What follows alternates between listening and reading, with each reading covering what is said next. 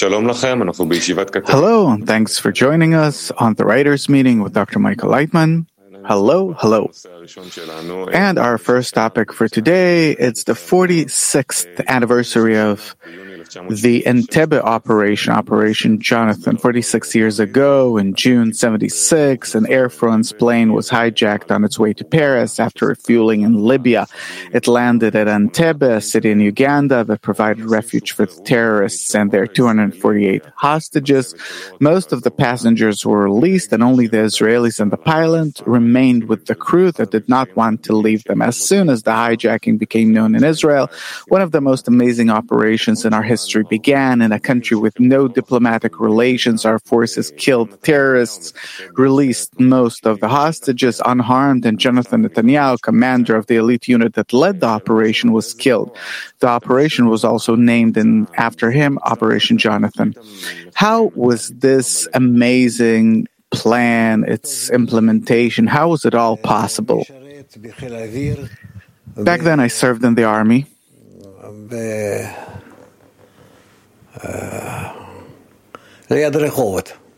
Next to the city of Rehovot, the base next to the city of Rehovot. And I knew about this operation also on the way back. When the plane came back from there, they landed in our base, in our camp.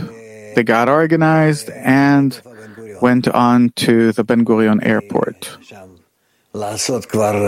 in order to already have a representative landing. The Tel Nov base. Yeah, I didn't want to say, but yeah, Tel Nov.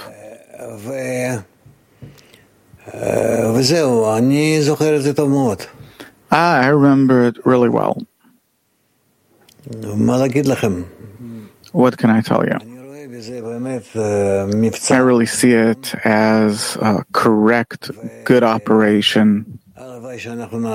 And I wish that today and the future we'll do things with such a sense of necessity, sense of justice.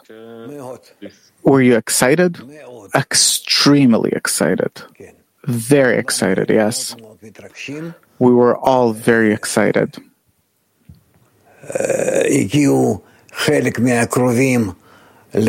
Some of the relatives of their relatives came to the Tel Nov airport, and some of them to the Ben Gurion airport. I don't exactly know. To the main airport back then, Ben Gurion. And it was very unique, special. The releasing of the hostages really made a lot of noise in the world and impressed the entire world. Is it the Jewish courage, or what exactly impressed the world? First of all, it's very interesting. The operation itself is very interesting, that it's done by Israel, a small country, with a small army, with a small people. And as everyone knows, Israel aren't a people that attacks or isn't a nation that attacks or kills or does things like that. So it was really a very important operation.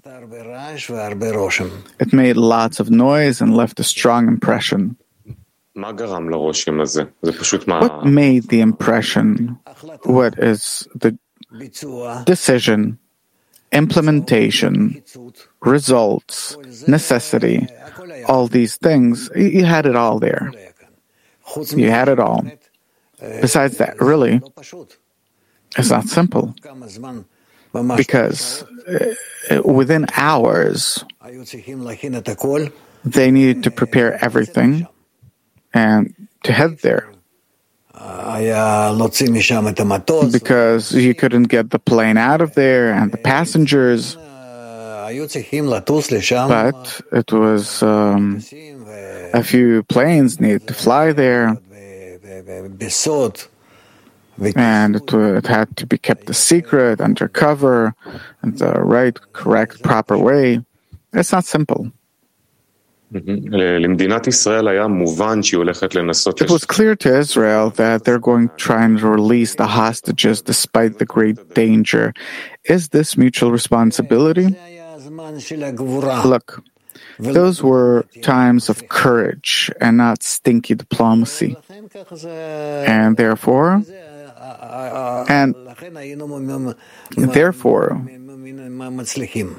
we succeeded.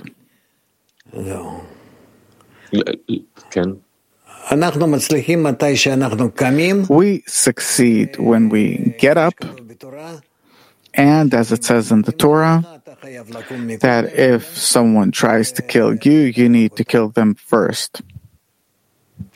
So if we do it, we succeed. And that's what happened there. Without trying to, try and scrutinize things, trying to calm things down. But that's what needs to be done. Where did the courage from back then go? It all depends on politics. It all depends on the government. Well,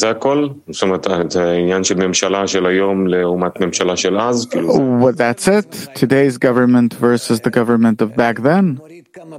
Imagine were you to throw a few good bombs, even a nuclear bomb, on Hezbollah or something there, in Lebanon or in Syria, and you would have finished with it altogether a long time ago.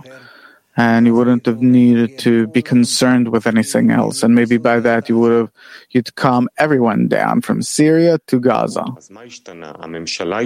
So what changed? The government changed? What changed is that the state of Israel started being a country like all other nations, and in that it loses because it takes the rules of other nations and therefore can't fight. Can't fight by its power. Where did it came to its mind to take these laws from? Why doesn't it keep to its own rules? Because that's how the nations of the world pressure us. And we agree, back then we agreed to nothing. But we do this and that. It's like after München, right? We didn't talk here, there, to pay here, to do something there. But Golda says this is what we do. We kill anyone who is related to it, and that's what they did. The change that we're talking about in the government, is it a change in the nation that's expressed the government? No, there's no problem with the nation. The nation will accept it. The government's weak. Can there be such relations and such a demonstration of courage among us today? It all depends on the government. And today's government, sure you can't do it. And what does the government depend on? Who does it depend on? Those that you elect. Okay. Another question. If today we'll have similar operations, will it impress the nations of the world like in Entebbe, or undoubtedly? Undoubtedly, only that we need to do it. So, if the nation of Israel keeps the laws of the Torah, even corporeal ones, like if someone comes to kill you, you kill him first, it will impress the world? Yes, it will. If you do what you must do, then the Creator will arrange it so that it will impress the world. If you bend, then you feel like you're in a concentration camp. Okay, moving on to our next item. Norma, please. Good morning. The Ministry of Diaspora has established the Directorate for Jewish Renewal, with the purpose of assisting the general public with projects and content, without any difference between the different denominations, Reform, Conservative, Orthodox, or any other stream or denomination.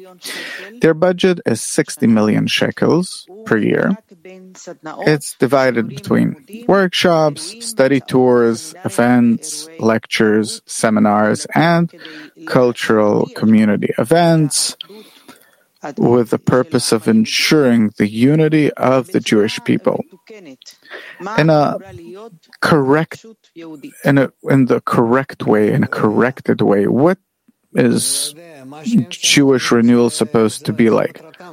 I have no idea. What they're talking about there, that these are their goals. I can only say that it will give nothing. It's simply, dividing the budget, making room for those that work for them and the different parties, different movements, and by that, to bring closer a few more people that voted for them, and that way to make room for them. Because soon there's elections, and after the elections you need that too. So I see no concern in it, neither for the citizens, nor for the nation of Israel, nor for nothing else. So that's why the question is in a corrected way, form. Suppose regardless of this project, in your eyes, what is Jewish renewal? In my eyes, Jewish renewal is that really we begin to care for the different plans in kindergartens, schools, projects in kindergarten schools, on TV, in every possible way, in order to explain to the nation what is their role, the purpose of their existence, their destiny, that if we don't do it one way or another, we're destroying ourselves and will disappear. So to explain it properly, correctly, clearly, that ahead of us now, we have an opportunity of making a nation out of ourselves and bringing ourselves to the center stage of the world, or we vanish off the face of the planet, and we already see how it's happening, and then we won't be able to survive, neither as a nation nor as a country. Artificial concern for unity of the Jewish people, of the nation of Israel, is it not something good? Is it not a good beginning, starting point? Not that it's not a starting point. It's a bad starting point, bad one. Because by that, we're showing all nations, all the nations of the world, how weak we are, that we have no plans for the future, and that really there's no good plan, there's no serious program, no serious goal. So what for? What is it all for then? But, in order to get a few tens of millions of dollars or shekels, doesn't matter what, from the country's budget, and to invest it in different positions, give it to different people that we owe them favors. So here we're not talking about the final thought and the final action and the initial thought. Of course not, because the thought is corrupted to begin with. Of course. What elements does the process of the renewal of the Jewish people include? First of all, the goal. It needs to suit the laws of nature, knowing the laws of nature that lead us to the implementation of the goal. Publicity, serious publicity, to the entire nation. Where are we headed? What are we headed for? That it's a long-term operation, and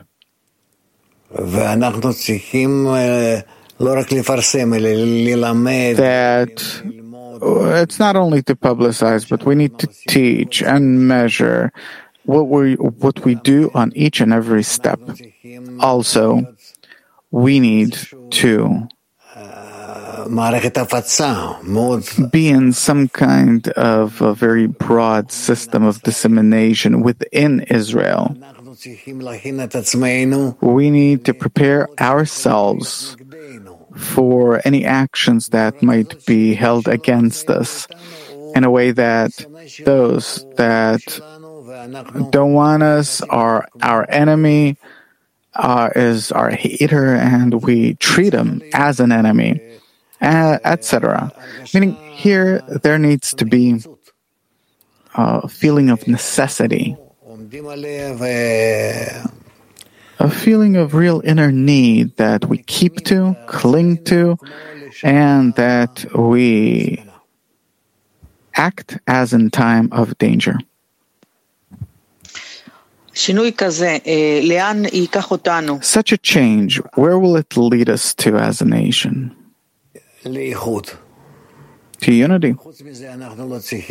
And we need nothing besides that. And from that unity, that we will be able to turn to the Creator. That's it. How is Jewish renewal supposed to be expressed? And that we understand that besides our connection, no one can save us.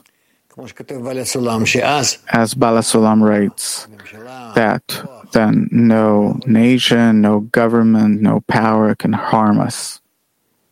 How do we achieve the renewal of the Jewish people, and what should we put the emphasis on? Publicity, explanation, on different networks in different ways. We need to explain that the Jewish people has no choice. Every nation can do what it wants, be as it wants, and that the days and years go by, but we can't. We are a special nation that lives only by the future. If we're not directed toward the correct future, then in a short period of time, we start feeling a very strong deterioration in all of our activities. Were you given an annual budget of 60 million shekels in order to bring to the renewal of the Jewish people, how would you invest it? I can't say. I have no idea. We need to consult people. We need to consult my friends. How do they look at these things? Sure, we want to use this money in the most beneficial way, but what does beneficial mean? What does it mean to beneficially use it? What do we want to get at the end of the day? How can we promise ourselves that we will not spend this money in a short period of time without doing anything, without accomplishing anything? Also, from what I understand, it's 60 million shekels. I don't see it as some kind of a large sum.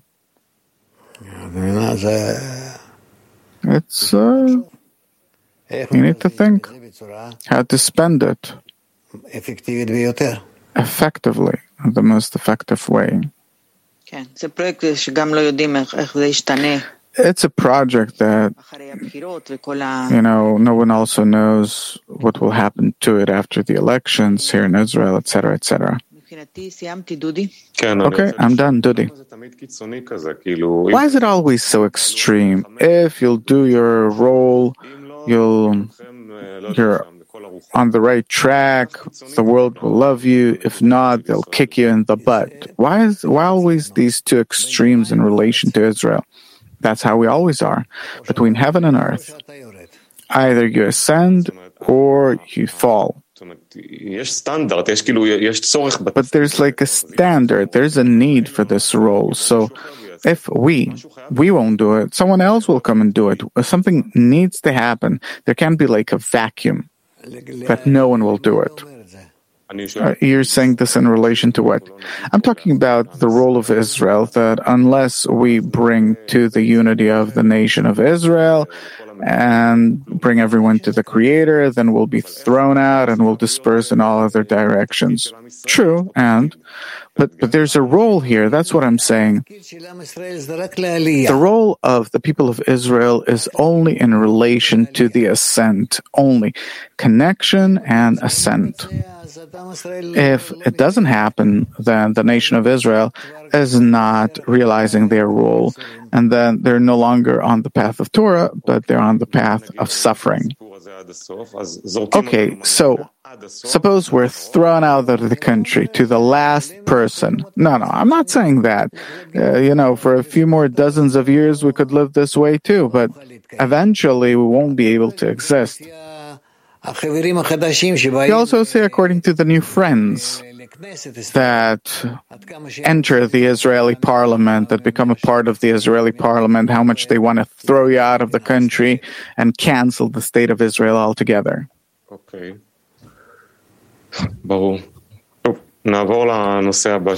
Okay, moving on to our next topic, China. G7 against China. Chaim.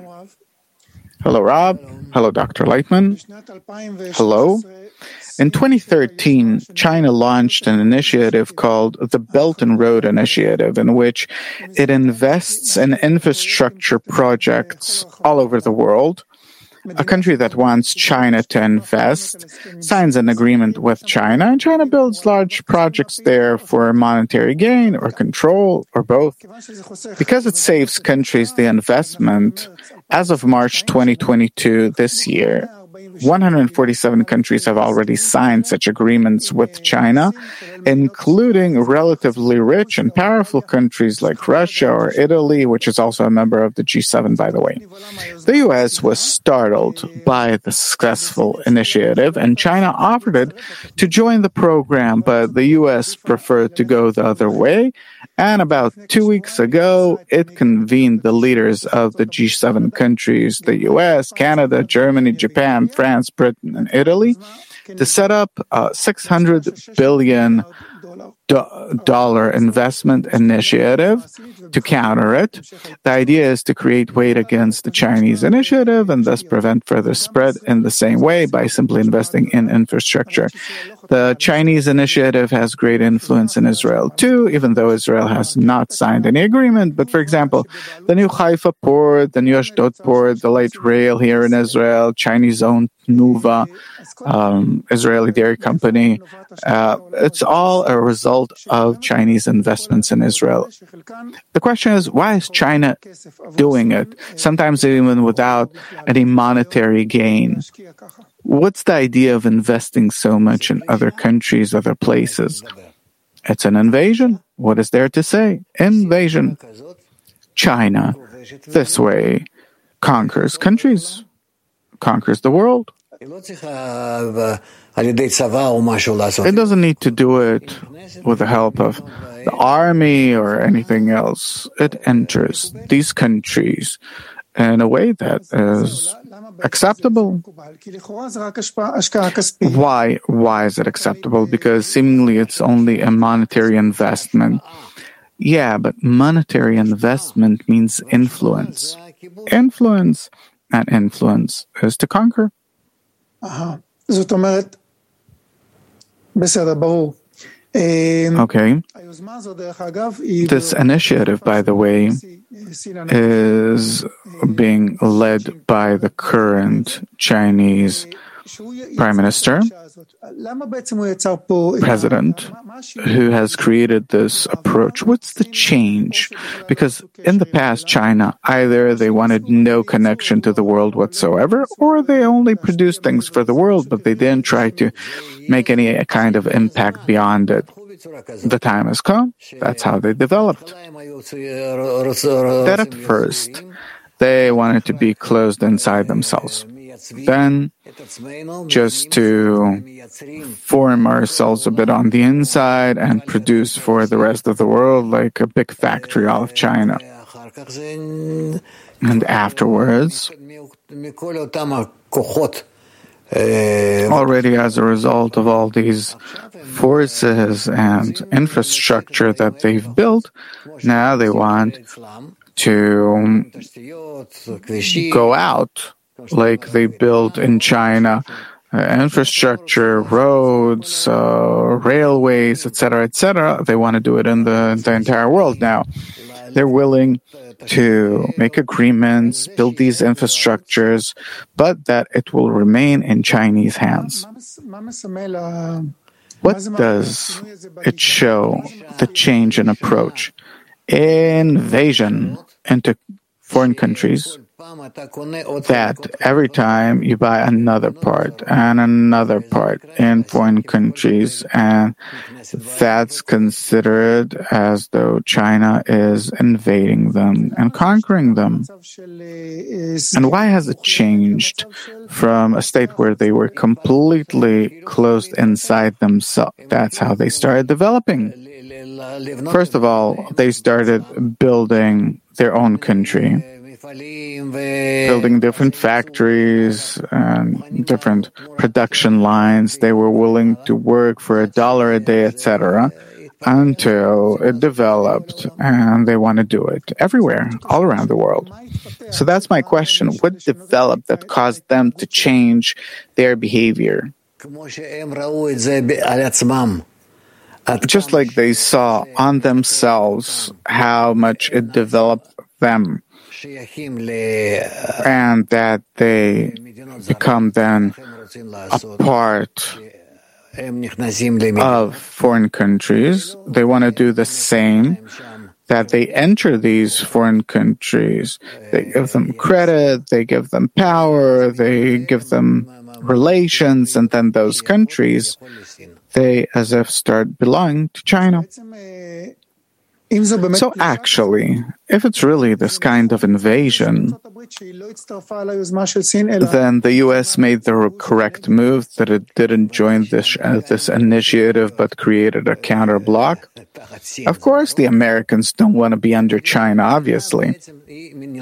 Actually, any country fights for its independence. Only there are those that don't care about their independence, but they're willing to sell themselves. The main thing is that they have food. Another country doesn't care about selling its independence, about what will happen in 20 years. The main thing now is that someone, is in power. And the Chinese already know how to play with it correctly. Do you think that the creation of such a bloc can stop the Chinese expansion? I have no idea. But the magnitude, the volume is really global.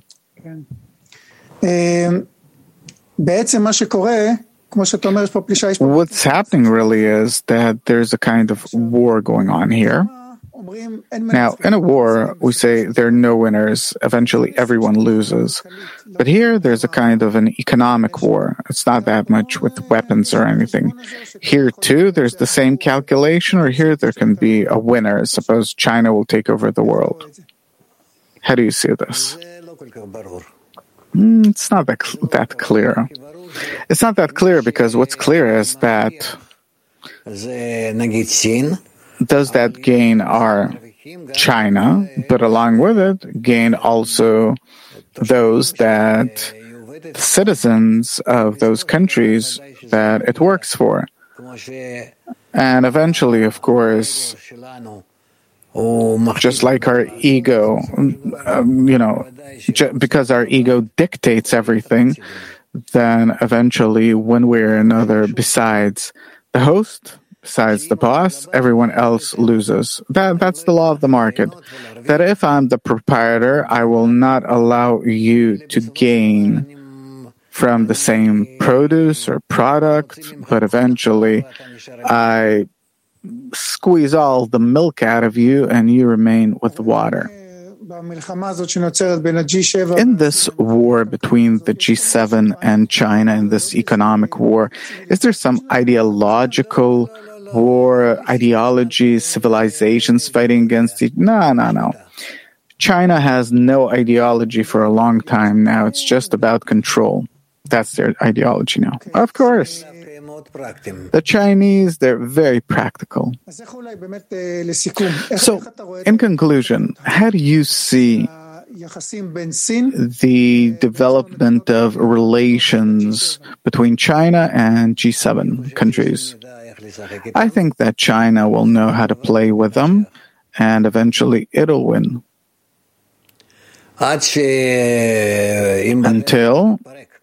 Unless it falls apart on the way. Why should it fall apart? Fall apart because, nonetheless, it too, in China, there are different currents that will go and grow. That's how development is.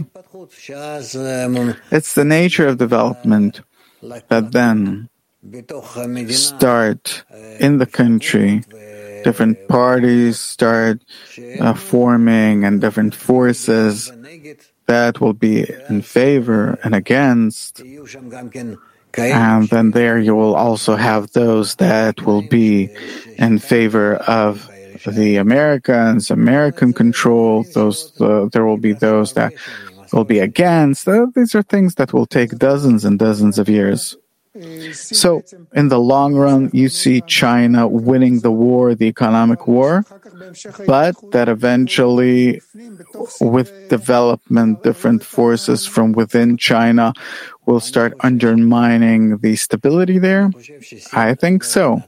I think that China will not win because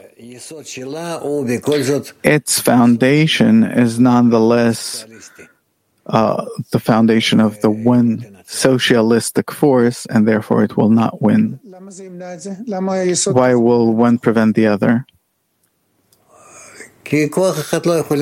Because one force can't win.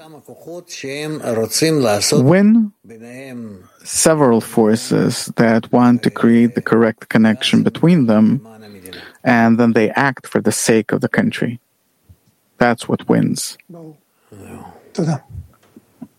Okay, thank you. Okay, moving on to our next topic. Shock in the Chicago Jewish community after the shooting. Lethal shooting. 4 of the 7 killed in Chicago, Illinois on Independence Day were Jews. In Highland Park, a suburb of Chicago where the attack took place, half of the 30,000 residents are Jews, including a significant number of Israelis. The local Jewish community remained in a state of shock and trauma as a result of the incident. The local synagogue reports that the suspect visited the community during Passover this year, but was considered a suspect. But he was suspected by security guards. However, police did not see the shooting as an anti-Semitic event. A veteran student of yours that belongs to the Jewish community in Chicago is asking, I feel responsible for not working hard enough. I'm trying to do the things you and the Kabbalists tell us to do. I continue to reach out to my 10 and disseminate. What else can I do? I don't know.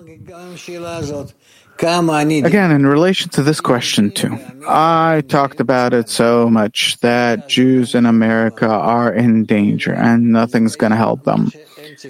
But they need to do what they need to do as Jews in America. That's it. I have nothing to add. The Creator will one way or another arrange such suffering and blows for them that they will not be able to sit like they did. That if you talk to any Jew in the U.S., they're all snotty. For them, Israel's nothing, Jews are nothing, the Torah is nothing. In short, everything is rubbish and rubbish in the way that they relate to the Jewish people, the state of Israel.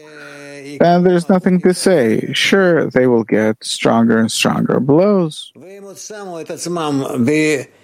And they've positioned themselves in such a distant position, isolated from us, that I don't feel they're suffering at all. I don't feel it. The shooting was not defined as something anti-Semitic, but everyone understands that it didn't just happen so by chance. The shooter planned it several weeks in advance, even though that his motive is not yet known. Do you think that it was maybe? I think that it was against Jews, that it's anti-Semitic, that it's not the first case and not the last one. She is your student. She's familiar with the method of correction because she's been studying for many years. She's part of the community there.